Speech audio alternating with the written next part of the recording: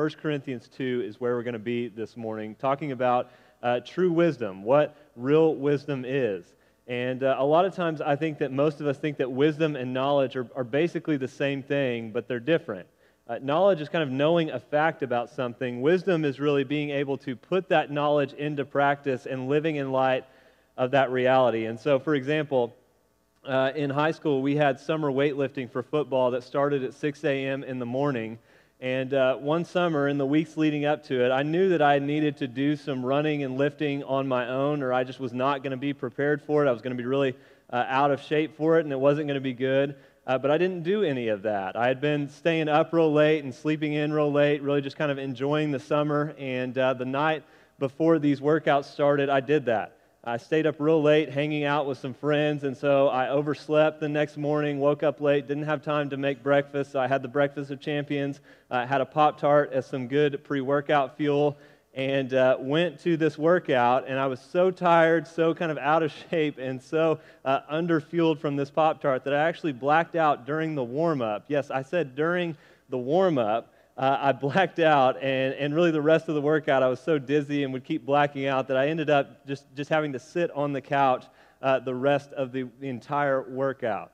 I had all of the knowledge of what I should have done. Right? I knew that I should have been working out and should have been preparing and should have slept better and gone to bed earlier and should have had better food to eat than a Pop-Tart, but I didn't have the wisdom to put any of that into practice, and so I definitely paid the consequences for it in a pretty embarrassing way.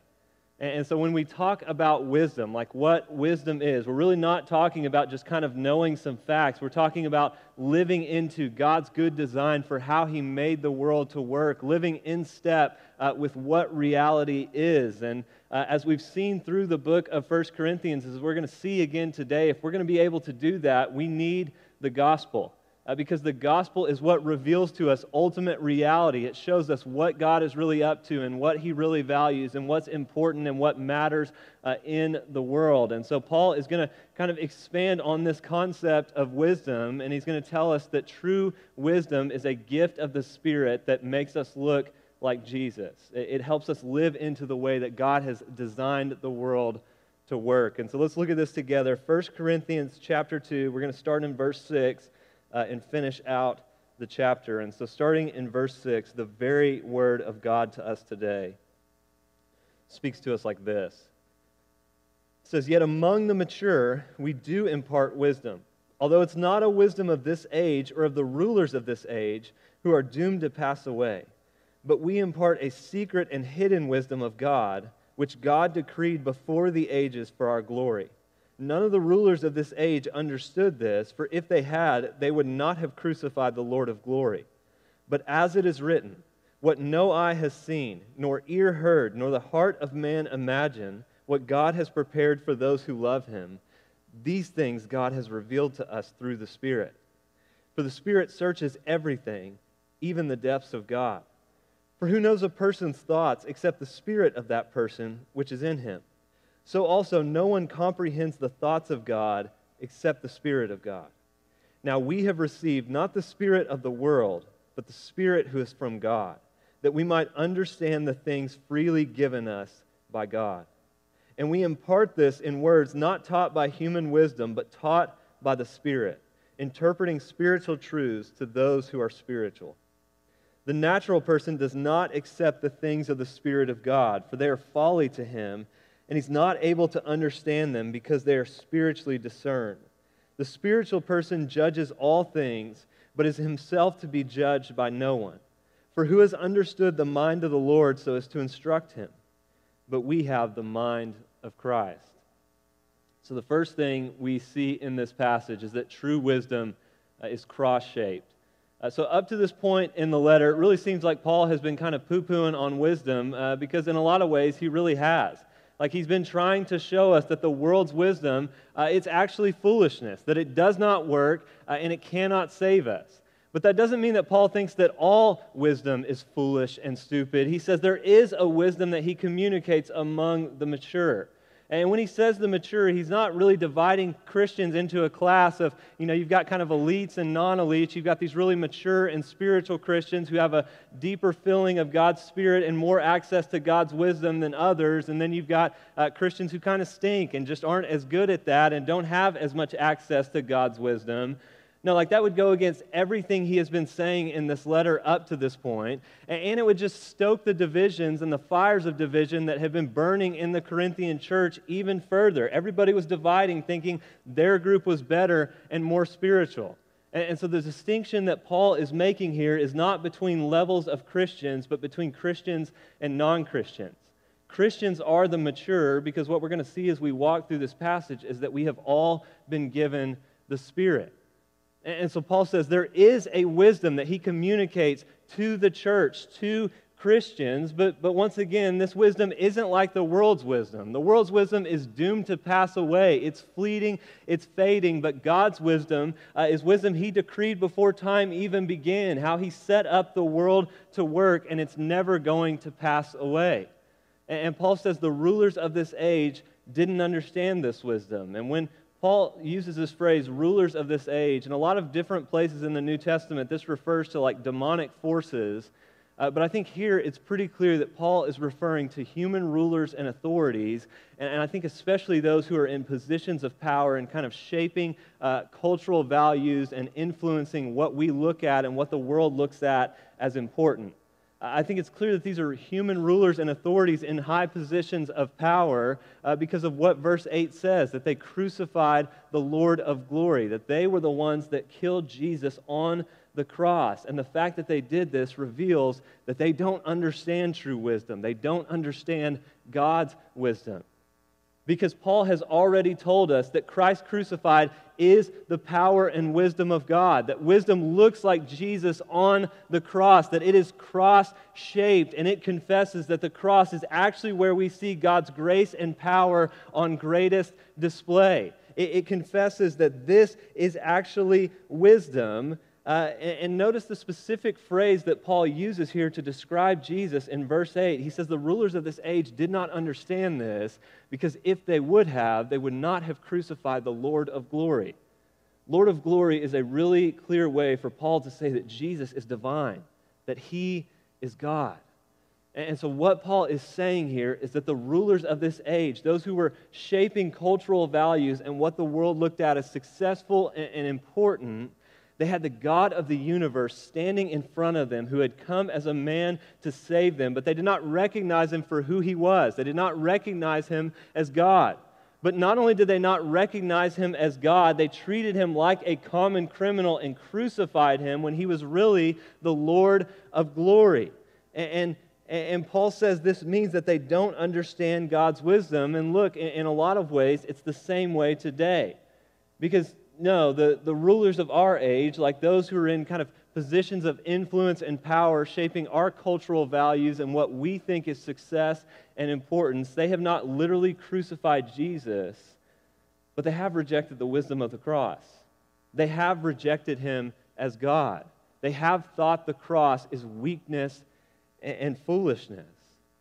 And so if I could sum up what I think Paul is saying to us here in these verses, I think he's saying that if we want to grow in true wisdom, then you need to reject the wisdom of those who reject the cross. And when I say reject the wisdom of those who reject the cross, I'm not talking about just rejecting everything that comes from an unbeliever. God, in his common grace, he reveals aspects of truth to both believers and non-believers, like being a Christian doesn't automatically make you better at your job than a non-Christian. And so not being a Christian doesn't keep you from being a really good doctor, or being a really good scientist, or being a really good lawyer, or mechanic, or teacher, and on and on. And if we were to reject everything that comes from an unbeliever, we would have to reject a whole lot of technological and medical and scientific and psychological advances. And on top of that, just a whole lot of other practical skills and advice. We'd have to reject all of that. And so that's not what Paul is saying here. Instead, he's specifically talking about wisdom, like where the good life is found. When it comes to where we look to find the good life, like where real, deep, lasting life is found and what the world is really here for and what we're really here for and what we're supposed to do, Paul is saying you should reject the wisdom of those who would have crucified God, because the fact that they would have crucified God reveals that they are totally backwards and confused on what's actually wisdom and power. Because wisdom is the crucified God, dying as a human being to pay for our sins. Anyone who rejects that is worth rejecting as an influence on where real life and what really matters is found. And look, the reality with this is that we're all being influenced constantly, like all the time.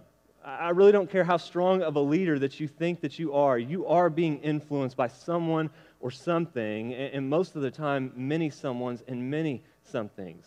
We just can't avoid it. God made us this way, to be influenced this way, and look, we are just being constantly bombarded with messages and with wisdom on where the good life is found from movies and music and TV shows and social media, and on top of that, many of us are actually looking for this wisdom, even if we wouldn't call it this, from podcasts and YouTubers and influencers. And what we're being sold on, what these people and what these messages are trying to influence us and sell us on, is what our culture values and looks at as important. And we've talked about this quite a bit before, but really our kind of chief cultural value and what we're being sold on is what people smarter than me have called expressive individualism. Like you and I are being discipled all day, every day into this value of expressive individualism. It's really just the air that we breathe in America. To mix metaphors, it's kind of like we're fish swimming in water who don't even realize we're in water, and the water that we're swimming in is expressive individualism. Expressive individualism is the belief that if you're going to find real happiness and fulfillment, that's found in looking inside of yourself to determine who you really are. So you look inside of you and you determine who you are based on what you feel about who you are, and then you express that identity. Like happiness is found in being able to determine and live out your own identity without any restraints or anyone holding you back. And once again, it's not like we ever really kind of reason it out this way. This is just the air we breathe. It's what we take for granted. Because everything in our culture is trying to get you to believe that your life is only about you, that you only answer to yourself and for yourself, that you only belong to yourself. Like the world's wisdom, it takes a lot of different angles and spins, but it's really all just a spin on this belief that life is about you and your comfort and your happiness and your fulfillment. And so I'll just give you a few examples. Like culturally, we've gone from really a healthy recognition that friendships and relationships are strengthened by healthy boundaries to we've kind of swung the pendulum to what so many people will tell you today that, man, if your friends aren't serving you, if they're not reaching out to you, if they're not helping you achieve your goals and what you've set out for yourself, then you need to cut them off because they're toxic to you and to your goals of becoming a better person. And look, I'm not saying that there's never a time to cut somebody off who actually is toxic to you. What I'm saying is that the world's wisdom is still defining friendship all in terms of you. Like, how are these friends benefiting you? How are they serving you? How are they helping you achieve your goals and your dreams? It's all about you. They aren't actually friends that you have. They're tools that you're using to make yourself a better person. Or think about the world's reasoning for both getting married and staying single. It's really the same reasoning, personal fulfillment. And so the reason we're told to get married today is not because, hey, we're covenanting our lives together with this person to love them and serve them and point them to Jesus and be a picture of the gospel for the rest of our days. No, we're told, hey, get married because it's going to make you happy. And if it isn't making you happy a few years down the road, well, then you can just cut bait and you can move on from that. Or the reason you stay single is because a spouse would tie you down and would get in the way of your goals and dreams that you've laid out for your life and would get in the way of your personal fulfillment, and so you don't want to be tied down like that. And look, the way that the world tells us that this good life is found, it takes a whole lot of different forms, For some of it, it's just kind of a spin on like the Rachel Hollis Girl Wash Your Face or the Jordan Peterson 12 Rules for Life, that basically your problem and the reason you're unhappy and aimless and unfulfilled is because of you, because you just haven't taken control for your life. And so you need to get up, you need to make your bed, you need to wash your face, take responsibility for your life, and when you get a little bit more control of your life, then you're going to be happy and you're going to feel fulfilled. But really, I think the way that this is mostly playing out for us today, the way we're called to pursue the world's wisdom, is just through life hacks. Like, yeah, if something's wrong with you, if something's misfiring, if something's off in your life, well, the good news is that there's a podcast that you can listen to, or there's something that you can buy, or there's a practice that you can put into your life. And if you'll just put this practice into your life, or you'll just do this thing or buy this thing, then it'll fix that issue, and you'll be one step closer to being a happier and more fulfilled person. Man, and please hear me on this. Like, this is not just the wisdom of those who would openly call themselves unbelievers. I mean, so much of this wisdom, so much of what's marketed as Christian is just the world's message with the Jesus spin on it. It's the same message with Jesus on top. I mean, we talked about it a little bit last week, but so often Christianity is just presented in terms of personal fulfillment. That life is about you and your comfort and your happiness. So Jesus will help you with that. He'll help fix your marriage. He'll help your frustrations at work. He'll give you purpose and He'll make you happy. And if you've tried Him, if you've gone to church and that's not working, if you don't feel purpose and you aren't happy, well, then maybe Jesus just didn't work for you, so you should cut it and move on and find something else, because He's just one more product that you try to make yourself happy. It's all just a new spin on the devil's lie to Adam and Eve that real life is found outside of God. Real life is found in yourself. And listen, in the eyes of God, it's foolishness. Because this wisdom, whether it markets itself as Christian or not, it rejects the cross. Like, so much of what is given to us and sold to us as Christians still thinks that weakness and humility and self-denial are things to be avoided at all costs. Like the idea that you might actually need to deny yourself instead of express and actualize yourself. The idea that some of your deepest desires and feelings about yourself might actually be wrong or sinful, and they don't need to be affirmed. They need to be repented of and turned away from. The idea that Jesus might have some areas of your life where He's going to tell you that you're wrong and you need to repent and walk in obedience to Him there. The idea that your deepest problem is not just that you haven't been good enough to yourself, but that you're a sinner who has rebelled against God. The world's wisdom rejects all of that. All this wisdom, whether it's marketed as Christian or not, still thinks the idea of a crucified God is weak and stupid, and still hates the idea of having to admit that you're a sinner who cannot fix and save yourself on your own.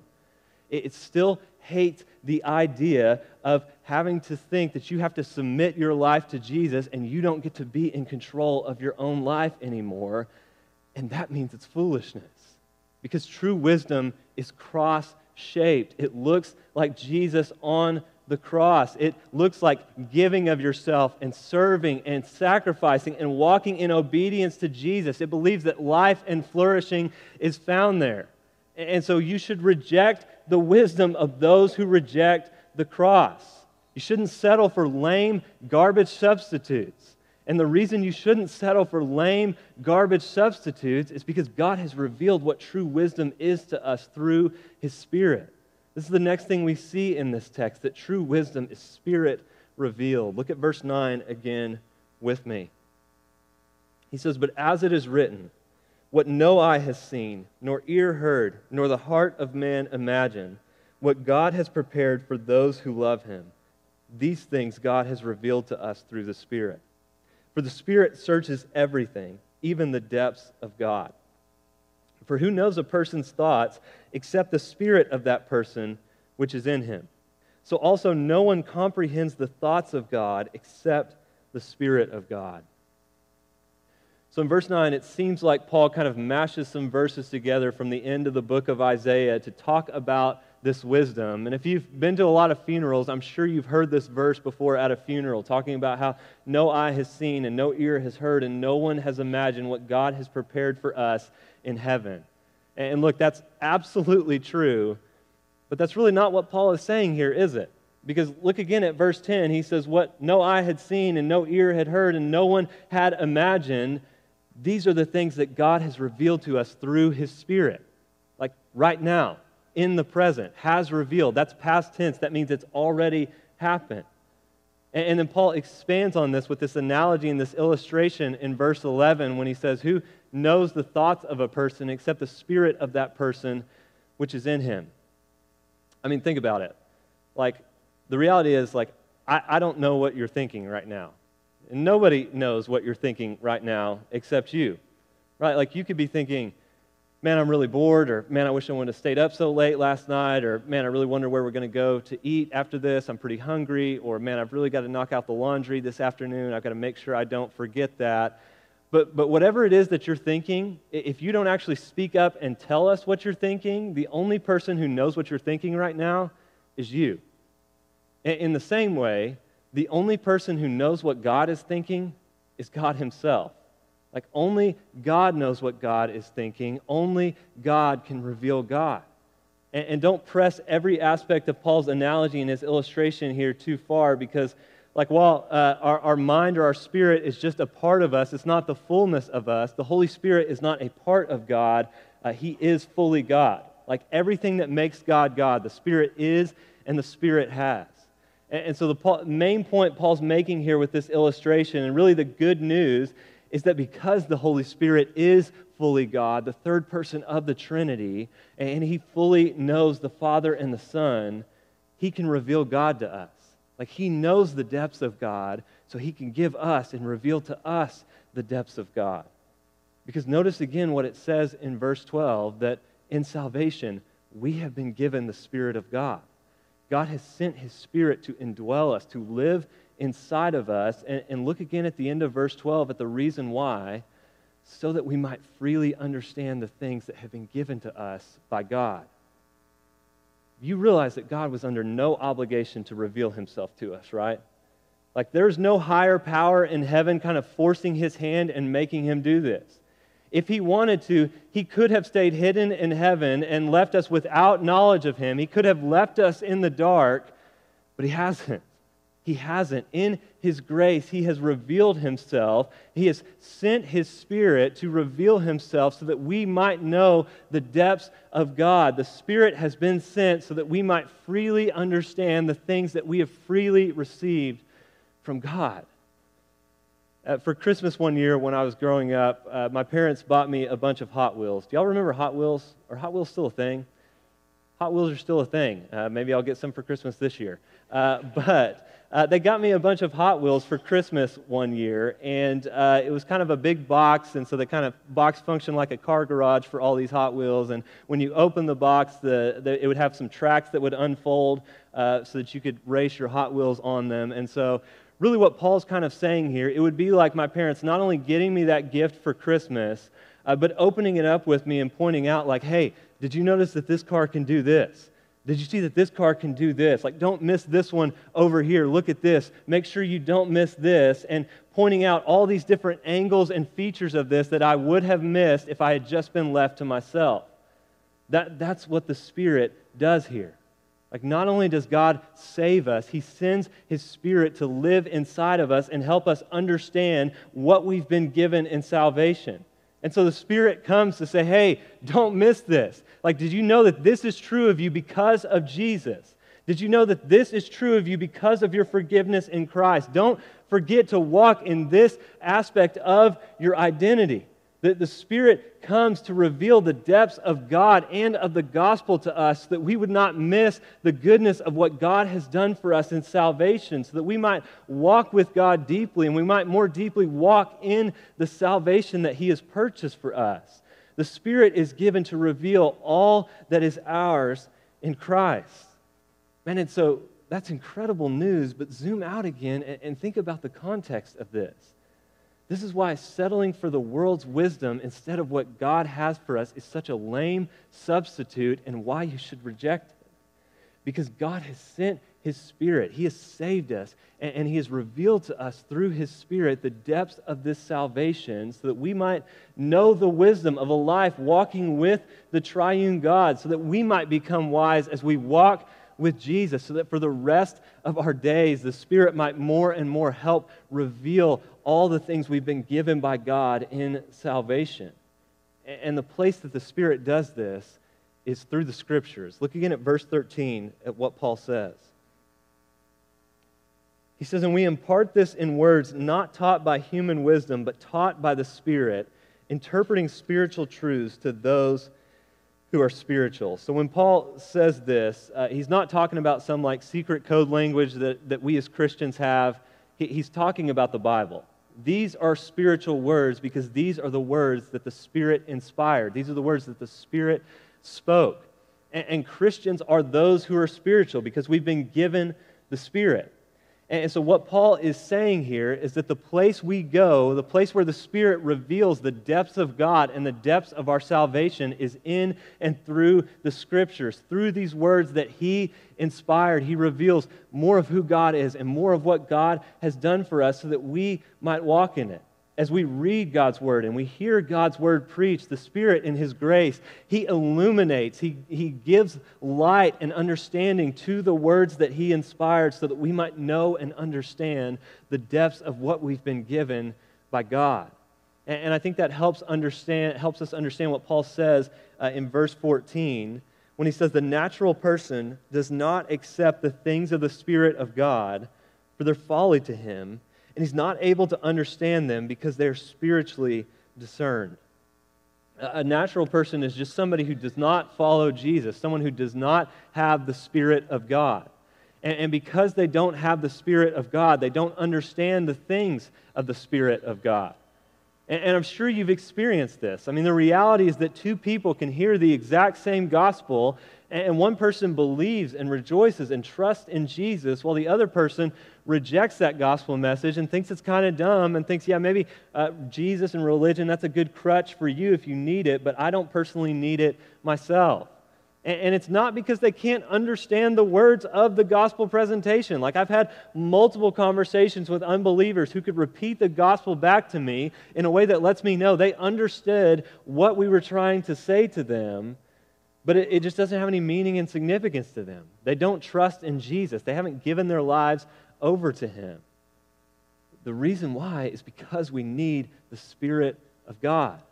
The truth and the significance of the gospel message is spiritually discerned. It takes the Spirit of God opening up our hearts and opening up our eyes so that we might believe. Look, because we have rebelled against God in our sin, our eyes have been darkened and we reject God. We reject God's wisdom. We think that the cross is weak and stupid, and left to ourselves, that's where we're going to be unless the Spirit of God gives light and understanding so that we might see the cross for what it really is, true wisdom and power. Look at what Paul says next in verse 15. It says, "The spiritual person judges all things, but is himself to be judged by no one. For who has understood the mind of the Lord so as to instruct him? But we have the mind of Christ." And so when Paul says Christians are not to be judged by anyone, he is not saying that unbelievers can never point out areas that we're wrong or really can even see areas that we're wrong that we don't even see ourselves. The reality is that they absolutely can, and they absolutely have. This verse has really often been tortured and misinterpreted to basically mean that Christians can really never be wrong about anything, and unbelievers really have nothing that they can say to us. That's not what this is saying. Again, it goes back to wisdom. When it comes to wisdom on ultimate questions of what life is really about and what we're here for and where the good life is found and what really matters, we are not to be judged by those who do not believe in Jesus on those ultimate questions, because the fact that they have rejected the cross means they're totally backwards about what real wisdom and understanding is. Maybe thinking about it like this would help. All of us can listen to a song and enjoy a piece of music, right? But for those of us, myself not included, who are able to play an instrument and really understand more of the intricacies of how music is supposed to work and sound, there's just a whole lot deeper level of understanding and appreciation for music in that, right? Because you can really live in both worlds. You know what it's like to listen, and you know what it's like to play and to understand the depths of it. You see, I can listen to a song and I can think that song is good, but I can't tell you why that song is good. All I can tell you is I like the way that it sounds. I think that's a little bit of what Paul is getting at here. When he's saying that we are to be judged by no one, he's saying, unbelievers have only known what it means to walk in darkness. Christians, we understand what it means to both walk in the darkness and walk in the light. We know God and have experienced the reality of God in our lives. One commentator put it like this. He said, we understand what's going on in the world, but the world cannot understand us. They've never experienced life with God, so they can't understand life with God. And the reason we do understand what's going on in the world is because we have been given the mind of Christ. We've been given an insight into the way God made the world and what reality actually is and what real wisdom is and what actually matters. And so because this is true, because we've been given wisdom, true wisdom through the Spirit of God, I think there are a couple ways we should respond to this passage. And I sum them all up in one word because I'm obnoxious like that. And so how should we respond to this? I think we should rejoice, we should pray, and we should walk. And so first, we should rejoice. Everything in this passage and the first 2 chapters of Corinthians is leading us to believe that this is a miracle, right? Like the fact that you know God, that you trust in Jesus, that you've been given the Spirit, that you think the cross is wisdom and power, that is a gift of God. It's not something you earned on your own. Everything in the first 2 chapters of Corinthians has been leading us to believe that if you are a Christian because of God and not because of yourself. Like the word in this passage was not discovered, like these are the things you discovered and figured out. The word was revealed. That's the language of gift. You are passive. You are not active in this scenario. God is the one who is actively and freely and graciously revealing. And he did not say that we've been given the Spirit to help us understand the things that we have earned and deserved in salvation. He says we've been given the Spirit to freely understand what we've been freely given by God. I know we've hit on this quite a bit over the past few weeks, but I want you to sit with this. This truth is so humbling and securing. Like you realize, if God had left you to yourself, you would still think the cross is weak and stupid. You would still reject Jesus as God, and you would still be trying to be your own God and find life outside of Him. But you don't, and that's a gracious gift of God. You are not a Christian because you grew up in church. You are not a Christian because you've always been taught this way. If you believe in Jesus, you believe in Jesus because of the gracious gift of God. And so rejoice. Like God has revealed Himself to you. He set His love specifically on you. Even though you haven't earned it and you don't deserve it, God has chosen to love and reveal Himself to you. It's incredible news, and so rejoice in that. But then second, pray, because this is a miracle. Like, if somebody's going to become a Christian, it's because of God. And so if our friends and our family members and our neighbors are going to become Christians, it's going to be because of the work of God in their life. And so we should pray that God would save them and open up their eyes. And here's the good news in all of this. God not only ordains the end, He ordains the means.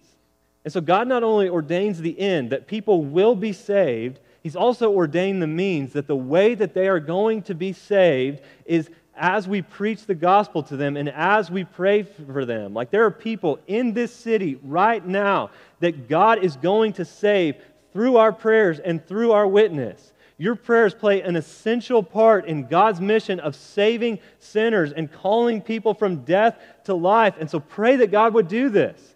Pray that God would open blind eyes and deaf ears and dead hearts, that He would give life. Pray that God, in His grace, would give us the grace of getting to see more people come from death to life so that they might get to join in this rejoicing in God together with us. And so we pray, and then third, we walk. one of the main themes of this passage, if not the main theme, is that in Jesus you've been given real wisdom. Like, you know the way the world works. You know what God is up to. You know His plan of salvation and His mission. You know the true story of the world. You know what real wisdom is. In response, you should live like it. You should reject the wisdom of the world, and you should live into the true story of the world. You should walk in God's wisdom. And the good news is that you know what God's wisdom is. You know what wisdom looks like. Wisdom is cross-shaped and it's Spirit-revealed. It is a gift of the Spirit that shows us Jesus and makes us look more like Jesus. It's found in the Scriptures as the Spirit keeps opening up and illuminating and revealing more aspects of the depths of God and our salvation to us, that we might walk in this and walk in this wisdom. And so step into this. Like, don't leave gifts from God unopened. Walk in this wisdom, because life is found in walking in this wisdom, the wisdom of the cross. Let me pray that we would. Jesus, thank you for this good news that in our sin, our eyes were closed, our hearts were dead, our ears were stopped up, but you have sent your Spirit to reveal and give light and life so that we might believe and get to experience the things we've been freely given by you.